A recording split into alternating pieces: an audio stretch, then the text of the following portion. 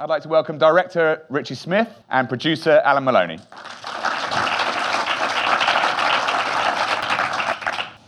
Richie, let's start with you. How did you come across this story in the first place?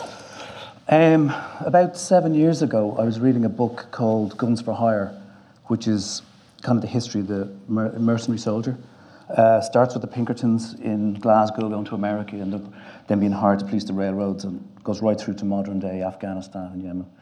And right in the middle of this book, there was just this one page about these Irish soldiers, a small group of Irish soldiers who came up against these formidable force of mercs and sort of kicked their arse. And I'd never heard of it, and being Irish and stuff, I'm pretty much thinking, it's a small, island, you think you pretty much know everything about the history.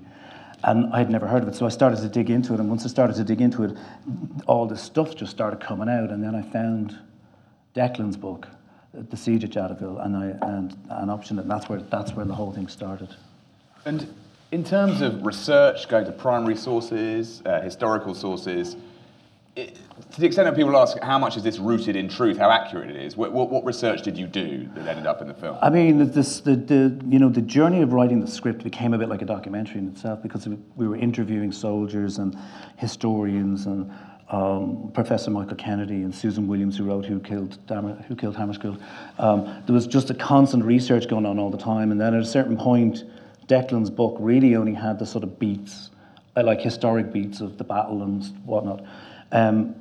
But Leo Quinlan, who's the son of Pat Quinlan, called and wanted to help, and so he came on board, and so that helped us with the central character a little bit, because that really wasn't in the book, And in terms of, from research, you can get, as you say, beats and you can get plot and story, but in fleshing out characters, how did you come up with the ensemble that we saw? And again, how much are they based on, if we were to say, are they like the real people? Yeah, I mean, very much so. I mean, for example, Prendergast really was a kind of an action hero type guy who would be shooting back when everybody else would be on the ground, and he'd be going, get up and shoot, But he was the second in command. Yeah, he was Sarge, yeah. And he really was that kind of a guy, so it was fun for Jason to play that, I think. But a lot of the characters are actually an amalgamation of different men, because, there's so many people and so many stories of what happened, and they can't all be in there. So it was really just when we were developing it, the script, we started to, hone 2 and 3 characters into one, because there's quite a lot of people in the movie as it is. And one of the other points that Richie came across with Leo actually was Leo Quinlan. Leo Quinlan, Pat Quinlan's son, was the actual transcription of the radio logs. So at a certain point in the movie, and he says, keep a log of this, and he kept a copy of those radio logs. And they were kept from the military, so they don't exist in the military archives. But Richie managed to get that copy of those original logs, which were all written in Irish. In Irish, yeah. And so the facts of the communication back and forward with Conor Cruise O'Brien came from those logs. So the log, basically, he realised, Quinlan was a great strategist and tactician, and he figured out something was wrong because he was calling for help. He realised he was caught behind enemy lines. In other words, an enemy line had been established, which was the bridge. And the answers he was getting back weren't making sense. So he said, make a log, and what happened was at the end, when they were under house arrest, he gave the log, which was about 18 pages, to a journalist and said, this is a love letter, can you get it to my wife in Athlone? And the guy said, of course. And the army intercepted the letter and destroyed it. But he had made a second copy, which the army have never seen, and they know we have it. Which is interesting. Yeah. And they were quite nervous about the movie. So and I see there's a red dot on your head. And I don't exactly. So until they give the medals, we're not granting them over. Is there any dissent as to what happened? Or would anyone watch this film and say, that's not how it was? If there is, they've been very quiet about it. Yeah. I mean, anyone in Ireland who's seen the movie I think there's a general sense of, one, kind of anger, and two, just a huge kind of wave of support for the men and for what they did, and a realisation that the government had behaved the way they have done, obviously.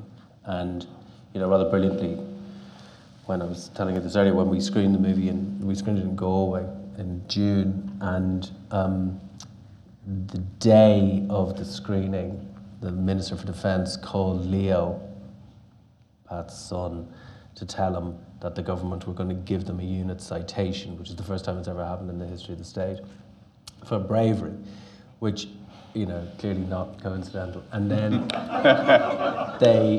we screened the movie in Dublin about 2 weeks ago, and they managed to schedule the presentation of the unit citation for 3 days before the screening of the film. So they've got themselves off the hook at every turn. It's one thing to have an amazing unknown story, but it's quite another to distill it into a compelling film. Can you take us through the challenges of doing that once you had the story, how you made a good piece of cinema from it? Well, I mean, there have been 2 documentaries already, and so the idea was to make a movie, So it was really about, it was hard because you needed to, if you're telling a true story, especially if it's untold and there's some certain stuff that comes out that is a revelation, you can't lose the audience at any point, you can't they can't lose belief in what you're telling them. You need that honesty. So it was quite hard to find a movie in the traditional sense through that path. We'd all this material and all these various stories and stuff and facts. But so it was just really about working the script, hard, and we were working it up until while we were shooting it, we were working it, And were there significant omissions or alterations to the historical record that you had to make for the good of the drama? No, all the geopolitical stuff is very accurate and very, very heavily researched. I'd say where the license is, like the bullets at the end was just an idea I came up with. I was like, what else can we fucking do here? Do you know what I mean? And I suppose it's the Irish in me, but I says, right, make bombs with nails in them. So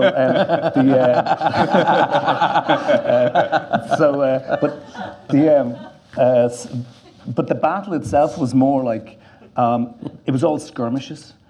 And so that's not very cinematic, and it's very difficult for an audience to follow that because it's just, guys jumping out of everywhere. And so we decided to just kind of make it more of a Zulu type idea. Yeah. So then it'd be more cinematic, and also we had a geography. So because I think if the audience get lost, and I could be wrong because you're the audience, but if they get lost in terms of the geography, it just turns into generic action, and then you've kind of lost the point. Just to qualify that, we replicated the original battleground, if you like, and where they lived in the military installation, and the battles did come from those sides in various ways. So it just didn't happen quite as neatly. Yeah, exactly. Yeah. And in terms of where you shot and the challenges of shooting there, and indeed the challenges of creating so many compelling battle scenes that are all slightly different, can you take us through the shoot? The key, I think, to action is for the action to always be escalating. Yeah. So every battle, the first battle is a sort of a surprise attack with guns and a few men, and then the next one we introduce mortars, and so forth. Then the Fuga shows up, then so we were constantly trying to escalate the action. So it never plateaued. So we tried to shoot as much as we could in sequence, because we were blowing up bits as we were going, and it was all bricks and mortar. The challenge probably became like stuff like, would say, Guillaume.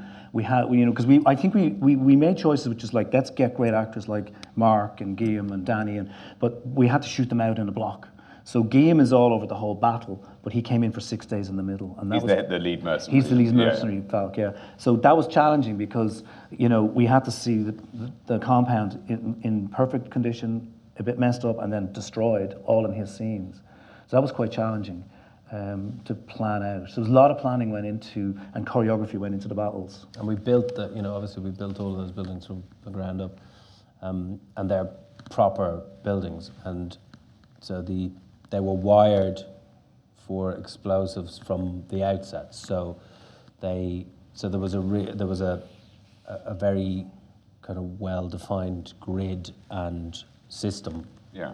So we had to blow things up in particular order, and also tell people, no, don't ever press that button. Yeah. There was a lot of that. Yeah. And at one point, like nearly 2 months before, when they were first building it, I'd have to go around with a marker and go, right, a bullet hit there, wood in the wood, breaks the glass, and then somebody else come along a week later and drills a hole, and then another guy comes along and puts explosives in, and then another guy comes along and plasters it all back up. I'm sure health and safety was. So it's kind of mad, the process. So the battle scenes which look like chaos are actually, in their inception, the exact opposite. They're they have to be, yeah. And did you have an approach? Because we've, in cinema and on television, there's been some staggering battle scenes over the last couple of decades. Did you always want to be close up with the soldiers? What just wanted it to feel real. I just wanted it to feel very real, and for you to be there with them and feel it, because these were innocent guys, and they were we call them virgin soldiers. So I wanted people to feel what it was like to be in the middle of that, as much as possible. So we chose to shoot a lot with standard lenses and slightly wide lenses for that reason. So we always had to get in with the action rather than stepping back. Yeah. In terms of casting your A company and indeed making them meld, when you're trying to create soldiers who look convincing as people who would do anything for their brothers, I suppose, do you have to put them through a boot camp? Do you cast them together? I wonder what's the process, because they just felt like pals in the First World War sense. Yeah, I mean, so I feel like I'm doing all the talking here. Keep going. Okay. What we did was we created the boot camp to train them to be soldiers. We also brought all the extras in to train as well, so we had 80 extras a day with them. In South Africa? In South Africa, yeah. And the boot camp was set up beside the compound, so we were all working in the same environment. So you'd show up on set at 4:30 in the morning, and it'd just be all these guys getting drilled and marched up to set and stuff. And we held Jamie and Jason back because they were senior officers, right. and they trained separately.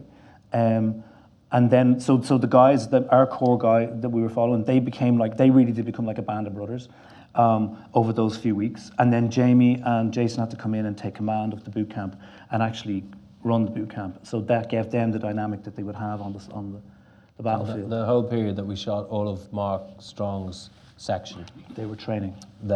Which was a few weeks. Then the rest of them were actually boot camping. Yeah. Tell me, perhaps one for you, Alan.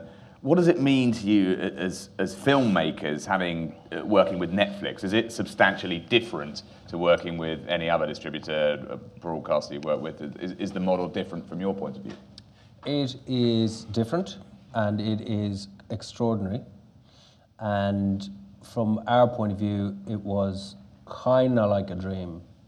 I mean, without getting into too much of the detail, but that we were on that independent film slog where you go to your market and you do your pre-sales, and we went to Berlin, and we did that sort of insane amount of meetings where you meet buyers from everywhere, and we were on day 2, and there were offers, but that we had not yet closed any of the territories, and we got word that a lady called Sarah Bowen from Netflix had read the script and really liked it. And so we met with Sarah, and Sarah said, "Can you wait 24 hours?" And it was like Saturday or something, and the market finished on Sunday. And I said, "Look, if we don't close a deal by Sunday, then the market's over, and then we're into a whole other world of pain."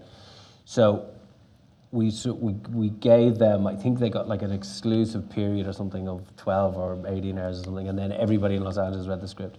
And then they came back and said, "Right, we want to do this." And we spent all night negotiating. And then we closed it on Sunday morning at 6 o'clock or something. And by the following Friday, we were on planes to South Africa. Really? Yeah, and it just, and they were extraordinary. They, there was just absolute full commitment, support, and yeah, they stood back and let us make the film ourselves. There wasn't that, on-set presence that you can experience on occasion, and there was a real, I think, respect for the filmmaking process.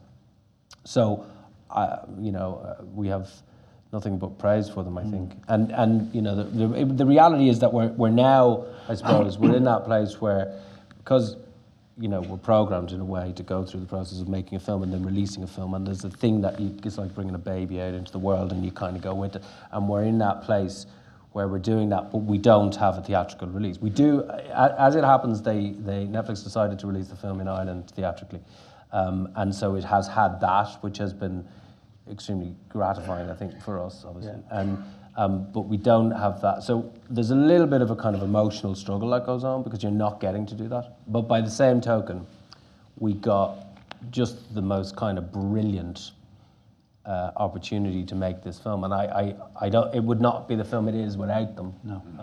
And you know, for that, I think we're just very grateful. I think what's interesting about them as well is you can, you know, particularly in the independent market, you can make a movie, you can make a great movie, and no one gets to see it. So, you know, we trade the sort of, from a director point of view, the ego of getting to see your film on the big screen, or 80 million people get to see your movie. Yes, 83 million subscribers. You know what I mean? It's sort of, you know, it's kind of extraordinary to think that next week there'll be 83 million people can watch the movie. And particularly pertinent, one might say, to the subject matter here, because this is the forgotten story, a story that I certainly, and I doubt many people, knew. Before I open it to the floor, I was going to ask, I don't know if you have an answer to this, but how can a story like that is so politically charged, so fascinating, how come no one knew about it? I mean, it's parochial Ireland, you know, in the early 60s. You know, they came home, they didn't know why they were told they behaved as cowards, you know. So, you know, these young lads would have to go back to their homes and towns around Ireland, and their dads were drinking in bars where it was shame on the family, and you know, it was all that kind of stuff, and it just really buried itself so fast. And then once it was gone, it was gone. I think, you know, the Irish government didn't want to embarrass themselves at the UN. Yeah. It was important for them to be accepted as a grown-up state. It was a very new state, a very new country. But is the sense that not only were they hung out to dry, as the film says, but actually were they sort of briefed against? How did the whole Jadaville Jack thing come about? I think the spin was they'd been coward. They'd been cowardly. And that was the message. That was the word that was sent out. That they had surrendered. You know, and that, you know, they were able to. The propaganda of the establishment at the time was able to, you know, spin that line, that deceitful kind of line, and so, you know, that's not an unusual concept. I mean, Conor Cruise O'Brien, there was an article the BBC ran just on, like I think it was on September 19th or 20th, just after the incident, ran an article on him, you know, taking him to the cleaners. But, you know, it was just one article and then it was gone into history, you know, so... and he then wrote a book. Yeah. Exonerated. About how great a job he was in a good position to wipe the slate, yeah. Let's get some questions if we have some. I think we have microphones as well, so if you stick your hand up, we'll try and get you a microphone so we can hear what you want to ask. There's a gentleman up there. Hello, enjoyed the film. And two quick questions. The first one, was it in any way sort of an official Irish-South African co-production at all, or was South Africa basically a location? And the second one is just a historical question. Was Dag Hammarskjöld's plane actually shot down by a fighter plane, which you seem to imply? Do you want to do the first one and I'll do the second? It was not an official Irish-South African co-production, although we did examine that. We did use the South African rebate, and through our co-producing partner in South Africa, out of Africa. If that answers the question. There's a lot of speculation as to what happened to Dag Hammarskjöld's plane. At the time, immediately after it happened, it was put down to pilot error. And 6 months later, there was a second inquiry, and it was put down to pilot error again. And then it sort of went to sleep.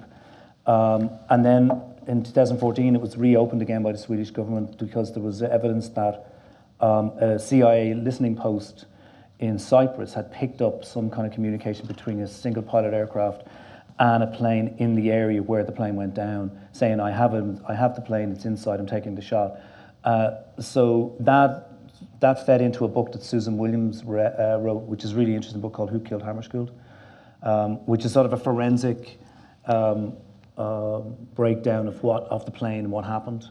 And ultimately, at the end of the whole investigation, it still remains inconclusive. Thank you. I found it a very compelling film. It really held tension and throughout, and a strongly driven film. I'm just interested in Conor Cruise O'Brien because I didn't know this sort of story of him at this stage. I mean, he became quite well known in this country on The Observer and all that sort of thing. And was there a problem in presenting him? I mean, or did you just stick to what sort of basis did you go on? The sort of. I mean, the stuff in the script that I found that's in the movie is all in literature that's available. I think it's like what Alan said earlier on about the book To Katanga and Back. After he was a great self-promoter, I think, and intellectual. He tended to change sides a lot. You know, he was kind of a bit flippant. But I mean, we certainly haven't come up against any resistance. And his granddaughter came up to me at the premiere in Dublin, which I didn't actually mention to you. Oh, I didn't know that. And I was like, oh, fuck. And she went, congratulations, I love the movie, well done. And I think within the family themselves, there's a little bit of the kind of a bit born out from the Conor Cruise O'Brien sort of propaganda machine, you know. I don't know if that answers your question. I, like seemingly everybody else in the whole world, didn't know about this incident.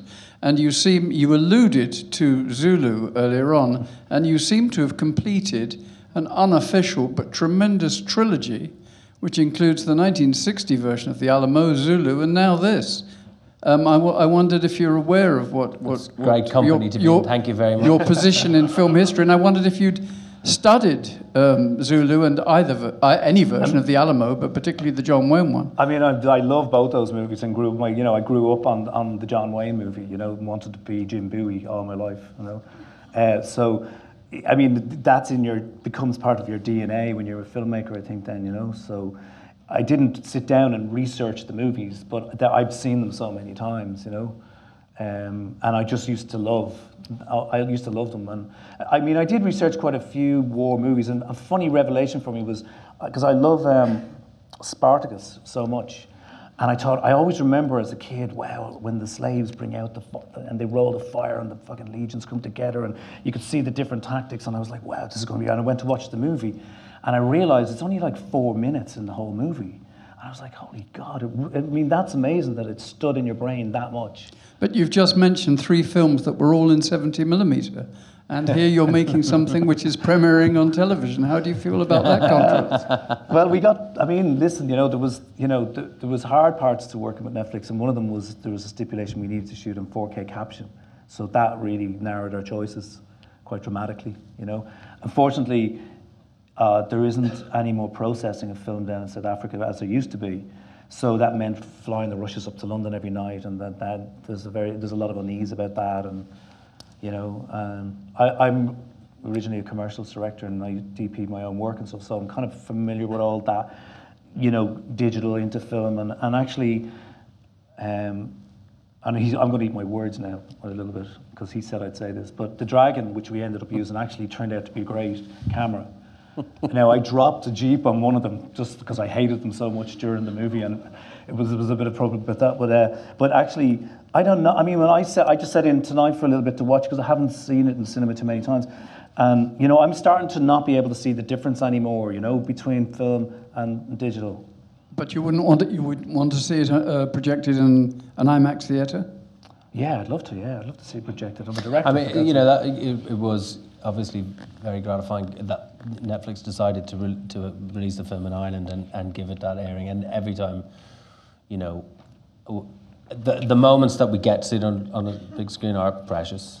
And it's just one of the sacrifices that I guess we've had to live with in that respect. Well, there is absolutely no trace of any sacrifice. I think you've followed in a great tradition. You've made a great picture. Well, thank you very much. Are any of the lads still alive, and have they seen it? If there are, have they been to see the film? Yeah, there's 40 men still alive of the 157 in total were there.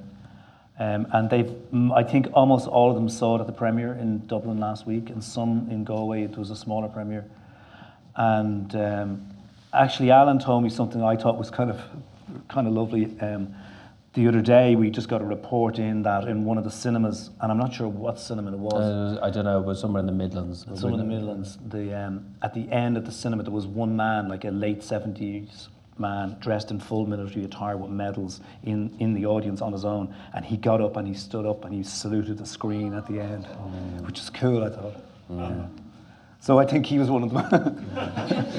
But you know, a lot of them were there last week, and it was profoundly moving. To be honest, it was a very emotional. It was, yeah. Affair. There was a lot of people crying. Yeah, a lot of that. Thank you very much to our panel. Congratulations on the film. Thank you. And thank you all for coming. Thank you. Thanks, Sam.